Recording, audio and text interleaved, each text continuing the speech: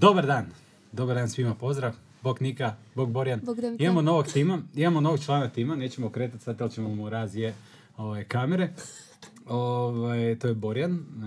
Dobar dan, Borjan. Dobar dan, Borjan. Evo, on će voditi brigu o tome da smo mi audiovizualno idealni. Tako je. Nika?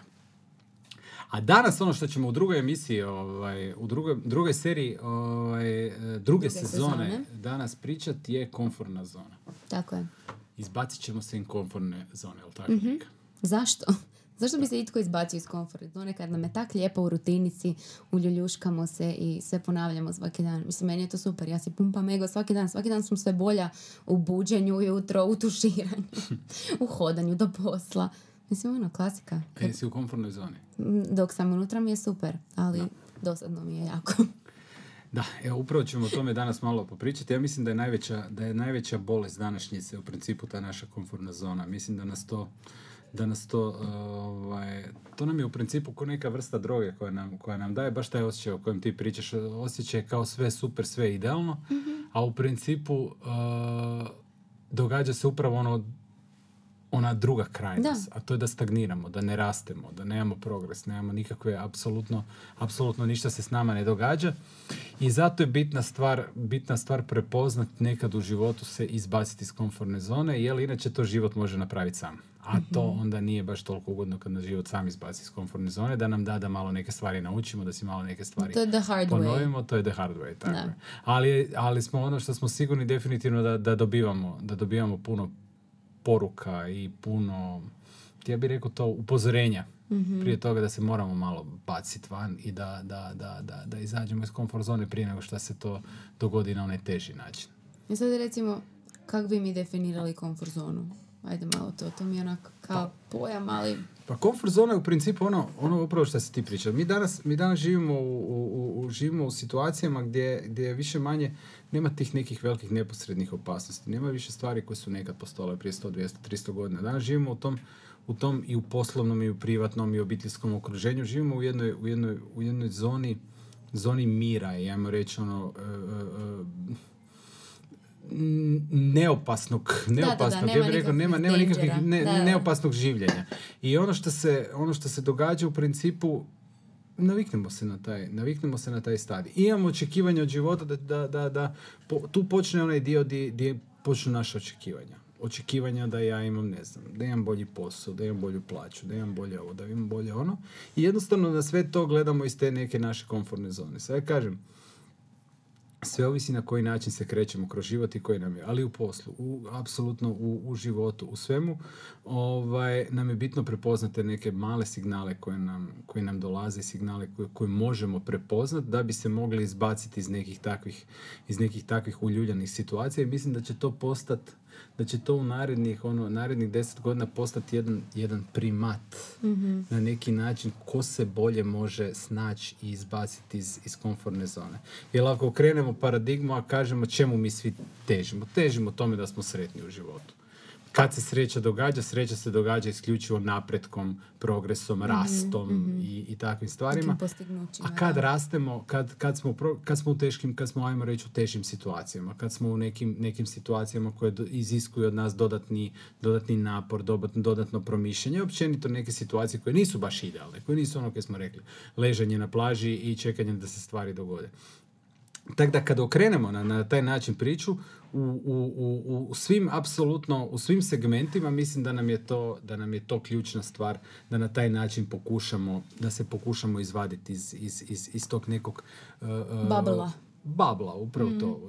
Jedan balon koji nam daje prividnu ugodu, a u principu nje nema. Da, ono što je meni recimo kao ta komfort zona je, nekako mi se čini da je to za ljude koji imaju možda mali strah. Ne bih rekla da su to ljudi koji nemaju ambicije ili nešto slično. Često ljudi kažu ti si u komfort zoni zato kaj ti ne težiš nečem većem. To, ja mislim da to uopće nije istina.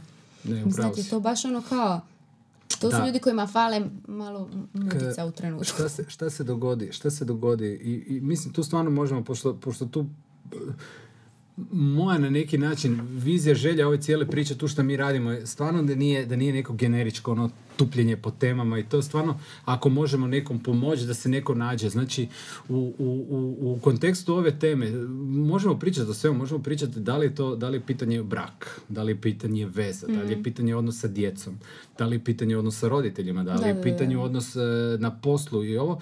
Apsolutno sve spada po to. Znači da ne bi neko rekao da ovo ide samo vezano uz jedan mali segment. Ne, apsolutno. I tu si u pravu. Strah jednostavno rukovodi naše odluke. Strah je onaj koji nas motivira, koji nas pokreće jednostavno da neke stvari radimo. I onda mi dođemo, možda smo bili ambiciozni. Naprotiv, ono što si rekla, nije stvar to neambiciozni ljudi. Možda smo bili jako ambiciozni. U jednom trenutku i stavili smo si neke ciljeve. Možda smo došli do nekih od prvih inicijalnih ciljeva koji smo si postavili i šta se onda događa? Onda se okrenemo iza sebe, pogledamo te ciljeve i kažemo došli smo do nečega, to treba sad štititi. I onda mi počnemo pasivno štititi te stvari koje smo došli i počnemo ih držati zgrčeno da bi ih na neki način ostavili. A u 99,9% stvari u životu vele zgrčenost apsolutno ništa dobro nije donese. Strah apsolutno ništa, jedno kad je funkcionalno, kad se makneš od neposredne opasnosti. Ali kažem, toga je sve manje i manje, a strahova imamo sve više i više. I tu se stvara ta koju mi zovemo komfortna zona. Makar to i nije, to je prividno ono što mi smatramo da je komfortna zona i počnemo braniti našu situaciju. Mi kažemo, ne znam, pokrenut ću firmu, želim doći do 8 ljudi, 10 ljudi. Kad bi ja došao do 10 ljudi, to bi bila firma ovo. Dođemo do 9 ili 10 ljudi, šta? Mi smo u principu na početku nekog puta. A s druge strane mi smo si stavili taj neki benchmark, stavili smo si tih 10 ljudi i nakon toga više mi nemamo osjećaj da nama uopće prestrašimo se ovoga, počnemo štititi ovo, a znamo svi da ni u životu ni u biznisu u principu stagnacija ne postoji. Postoji li ideš gore ili ideš dole. To je ta sinusoida koja je jednostavno konstantna i nema te stagnacije. Nema ono flat line, ravne crte, nema do zadnjeg ono kad nam u bolnici kaže onaj aparatić flat line, to znamo kud ide. Pretty clear. Tako je, ali tako da kad se stavimo u takvu poziciju i onda se mi kažemo, ne znam, došli smo do 10 ljudi, sad ćemo mi štititi to, sad ćemo mi pokušati to zadržati na toj razini, jer naš ne bi da se neke ne dogodi ovo. I tu postane, čim izgubimo onaj koji smo imali, onaj početni naboj, ako smo ga imali, čim ga izgubimo i čim počnemo naprasno stvari pokušati ustaviti, onda si glava nam počne objašnjavati kako u principu, ne treba meni 3 auta, ne treba mi 2 vikendice, ne treba meni treba malo ovo, tu počinje ta komfortna zona. I onda ta komfortna zona nama počne naravno nagrizati našu svakodnevnicu i počne nas vući u stvari koje u principu di se apsolutno ništa ne događa. Da, ima baš ona neka grafika, neka, ne znam da li je animacija, uglavnom neki dizajn na kojem je kao nacrtan mali čovjek i kao njegov mjehurić u kojem on stoji, kao your comfort zone i onak sve što se događa vani je sve zapravo. Da. I sad je to tvoj outer comfort zone i sad kako da se ti zapravo... To jest, mene više zanima kako da shvatiš da si ušao u comfort zonu i kako da se natjeraš da iz nje izađeš. Ma mislim da se to osjeti. Mislim da to svako, ono što je nama, ono što mi smo savršeni organizam i mislim da mi možemo svako sam sebe slušati. I u principu ja mislim da ono jedina najbitnija stvar u životu da si iskren prema sebi. Čak prema drugima ne moraš biti, ali prema sebi moraš. Sad ako sebe zašprehaš da nisi u principu u toj zoni, nek ti si sad baš odlučio da ćeš ti sad zaustaviti sve i da ćeš ti držati tu i da će to biti to, da. Kao, i to je to, ok, dobro. Sad ovisi koliko će to trajati, ali jednostavno ako sam sebe slušaš i ako sam sebe na neki način rukovodiš kroz takve stvari, osjetit ćeš kakve ti se stvari događaju. Fali nam toga. Mislim da smo mi dosta sami po sebi skloni tome. Mislim da nam fali to. Mislim da nismo svjesni koliko je lijepo u principu van te komfortne zone. Koliko se tam života događa, koliko novih stvari, koliko novih iskustava. I vjeruj mi, ja znam da postoje one priče i veli gladan sitom ili sit gladnom ne vjeruje i slično, ali jednostavno kad čovjek uspije doći do te neke razine, niti novac, niti društveni status, niti ništa nam ne može dati tu ispunjenost koliko nam može dati ta sreća i da se mi dobro osjećamo. Istina. I ako dođemo do te faze di nam je taj happiness na neki način sam naš, da se mi dobro osjećamo, da nam je on KPI po nekoj našoj normi, mislim da će se stvari početi na taj način događati. Da ćete jednostavno život početi gurati iz toj komfortne zone. Dok mi štitimo svoje, ne znam, leasing za auto, vikendicu, kuću, stan, ne znam, godišnji sa frendovima, 7 dana, to mi je jako bitno. Kad uspiješ se staviti u to, ništa ne mora biti. Da, istina. Ono što kaže, mi planiramo, Bog se smije, ne? Ništa ne mora biti. A sve može biti. I kad se vratimo iz toga i kad se stavimo u tu poziciju, mislim da onda imamo puno više šanse da doživimo taj na neki način taj segment, da budemo zaista sretni da prolazimo na taj način, da nam se stvari onda počnu otvarati. Mislim da na tome moramo jako poraditi. Sad iz jedne poslovne malo perspektive, zašto je comfort zone doslovce ubojica poslovnih ideja? Pa zato vjerojatno to znamo svi, ali svaka ideja koja dođe, potencijalno ju se može okarakterizirati na ovaj način. Sad bilo koju ideju daš, daj mi 2005. godine mi reci Facebook, ja ću ti reći 100 stvari zašto to neće funkcionirati, zašto to neće ovo. I uvijek je lakše naći te varijante zašto nešto neće funkcionirati, zašto to neće proći, zašto to neće biti dobro, nego obrnuto. I to je jednostavno što je dio našeg kulture, dio našeg društva, dio našeg funkcioniranja kao ljudi. Jednostavno da prvo, to su te opasnosti, strahovi, da prvo, pa propašćeš, pa nećeš, pa ovo, pa ono. I naravno da je onda komfortna zona. Šta je druga opcija? Druga opcija, ostani tamo gdje jesi. Da, nećeš nikad ostani tamo u poznatom. Jer to nije za tebe. Ne možeš ti otvoriti firmu. Ne možeš ti napraviti svoj posao. Ne možeš ti promijeniti svoj posao. Ne možeš ti otići negdje drugdje. Jer to nije za tebe. Ti budi tu sa strane, nemoj da te niko vidi, nemoj da te niko pita. I možeš proživjeti tako život. I ono što tu ulazimo možda malo filozofski, duhovno, i ako ti je život na neki način predvidio taj dio da ti budeš taj koji će proći tak život, onda će ti vjerojatno i dati, pustit će te da prođeš tako u nekom sivilu, crnilu, lijepo ćeš doživjeti neke lijepe pozne godinice, zgasit ćeš se i sve će biti ok. Ali ako je život malo namijenio neke drugačije na tebe, onda si ti u opasnoj priči, ali ako se ti staviš u tu komfortnu zonu i budeš duže nego što ti to tvoje biće dopušta, onda ti se može dogoditi da ti život malo pošalje neke stvari da te sam izbaci iz komfortne zone. A onda svi znamo o kakvim to stvarima pričamo i šta se tu događa. Šta opet nije loše, opet si na neki način blagoslovljen da te opet život gurno, da ne ostaneš u sivilu cijeli život. Ali sigurno ne biš spreman za to. Ali imaš malo tako je. Ali imaš onda malo kako se veli, prolaziš kroz jedan Schnellkurs na drugačiji način. Schnellkurs. Kaj je Schnellkurs? Schnellkurs je brzi tečaj. Okay. To je na njemačkom. To i Gut Morgen su dvije stvari koje znaš na njemačkom. Sjajno. Ali, tako da, evo vidiš, iskoristili smo ih. Tako da, u principu, život ti da sam na neki način, ti da poticaj i to. Tako da, mislim, ja bi svakom preporučio da i ono što sam ja u životu isto tako, kroz svoj neki put, što sam ja doživljavao. Primjer nam daš, konkretan. Apsolutno. Pa, apsolutno je bilo odlazak iz etablirane, postojane, uspješne 20 godina tradicije firme, odlazak i otvaranje ničega malterne, otvaranje vrata i nadanje da će se nešto dogoditi. Ja kažem, to su bile najljepše godine mog života. Jer taj drive, ta priča, to nepoznato, to svaki dan je neka avantura, svaki dan je nešto posebno, svaki dan je neke novo. I uopće nije bitno kud idemo, šta je mjerna jedinica, šta mi želimo ovo. I kad bi nas neko pitao stvarno kako želimo da naš život izgleda, mi smo u 90% slučajeva nerealni. Život tak ne izgleda, život ne ide na tak varijant. Jel bih htjela, da ti ja sad kažem da ćeš najvjerojatnije u narednih 5 godina negdje ćeš se porezati dosta, po prstu, po ruci, po... Ne mi to govoriti, tog me baš jako strah. Upravo to. Je li to realno? Je. Da. Je li to činjenica da se te stvari događaju? Naravno. Je. I onda kažeš nek to bude najgora stvar, jer postoji i gore stvari. Da.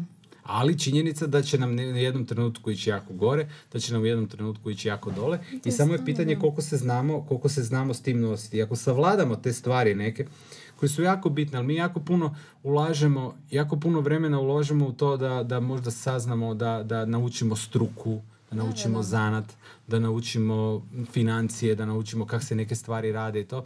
A malo jako učimo o sebi, malo jako učimo o svom načinu prolaska kroz život, kroz situacije, kroz činjenice. Tako da nema baš vremena za to, zapravo bi trebalo. A to nam je najbitnija stvar. Jer svaka stvar koja tebi dođe u životu, svaka ona lopta, kak kažu, curveball koja ti dolazi pod nekim kutem koji ti nije baš najdraži, te u principu ili te nešto uči, ili ti nešto poručuje, ili ti ima neko značenje. Zato mislim da se moramo okrenuti tim stvarima. Da, to ti ono, sometimes you win, sometimes you learn. Upravo to. Ima puno tih stvari na koje kažemo, te afirmativne, na koji to tumačimo, i to je tako. I kad se ti naučiš na neki način, kad se naučiš prihvaćanju činjenice i situacija koje se događaju i kažeš to je normalno da se to dogodilo se, ok, bit će bolje. Znači imamo, ne znam da li je to imamo boljih godina u poslu, imamo loših godina. Imamo boljih godina ili mjeseci, ne znam, u braku, u vezi, u odnosima sa djecom, životom, roditeljima i ovo. Imamo loših. Znači sve to na neki način ide. Sad je samo način na koji mi to prihvaćamo i na koji način mi te situacije sebi prezentiramo. Ima nevjerojatno puno ljudi koji jednostavno, ja gledam i sa puno ljudi razgovaram, koji jednostavno se vrte oko nečeg i ne žele izaći. Boli ih. Mm-hmm. Do razine boli im ne odgovara, ali su si jednostavno objasnili da za njih nema druge priče, nek da budu u tom krugu začaranom boli i toga. I to su kompleksne priče, nije to jednostavno, nije to jednostavno radi negdje pa sad će dati otkaz, otići negdje drugdje i to. Ljudi imaju obiteljske firme koji su di su odnosi nesređeni, di su djeca i roditelji u nekim zavadama, nekim pričama koje su teške. Ovo u principu svi znamo put. Svi znamo put. Kažeš, dođeš i veliš, treseš ruke i veliš hvala ti, ja idem, meni ovo ne treba. Jer nijedna količina kuna, eura, dolara nije dovoljna da bi se čovjek osjećao loše ili da bi išao kroz život u nekom sivilu i to. To je istina. Da. Ja to mogu isto tako potvrditi. Ja moram priznati da hvala Bogu u životu sam stvorio nešto i stvorio sam neku vrstu financijske sigurnosti. Ali ono apsolutno ništa ne znači u trenutku ako ti nisi u tom feel goodu. Pa to je uvijek kažem. I vjerujte mi, kad si stavljamo neke kratkoročne jeftine ciljeve, ajde sad ću otvoriti firmu, pa samo da mi krenem, pa samo da imam za plaću, pa nek to dođe do nečega, i onda tu stanemo, tu će se dogoditi taj mali, ajmo reći, malo puknuće tog cijelog našeg krek sustava, mm-hmm. i di se mi onda počnemo nalaziti u tom di lagano nas strah i ta komfortna zona nas počne vraćati, počne nas gurat, počnemo jednostavno drugačije gledati, skeptični smo, jer kad krećemo u neke stvari, to isto ko u, ne znam, u odnosima, u ljubavi, u vezama, u početku smo jako energični, sve može, sve ovo, i onda krene lagano prema dolje, ali opet kažem, pitanje je prepoznato i napraviti stvari drugačije. Da. Tako da ono što bi ja preporučio, iz komfortne zone sagledajte svoju priču, sagledajte svoj život, na koji način funkcionirate u ovome i da li vidite negdje mogućnost.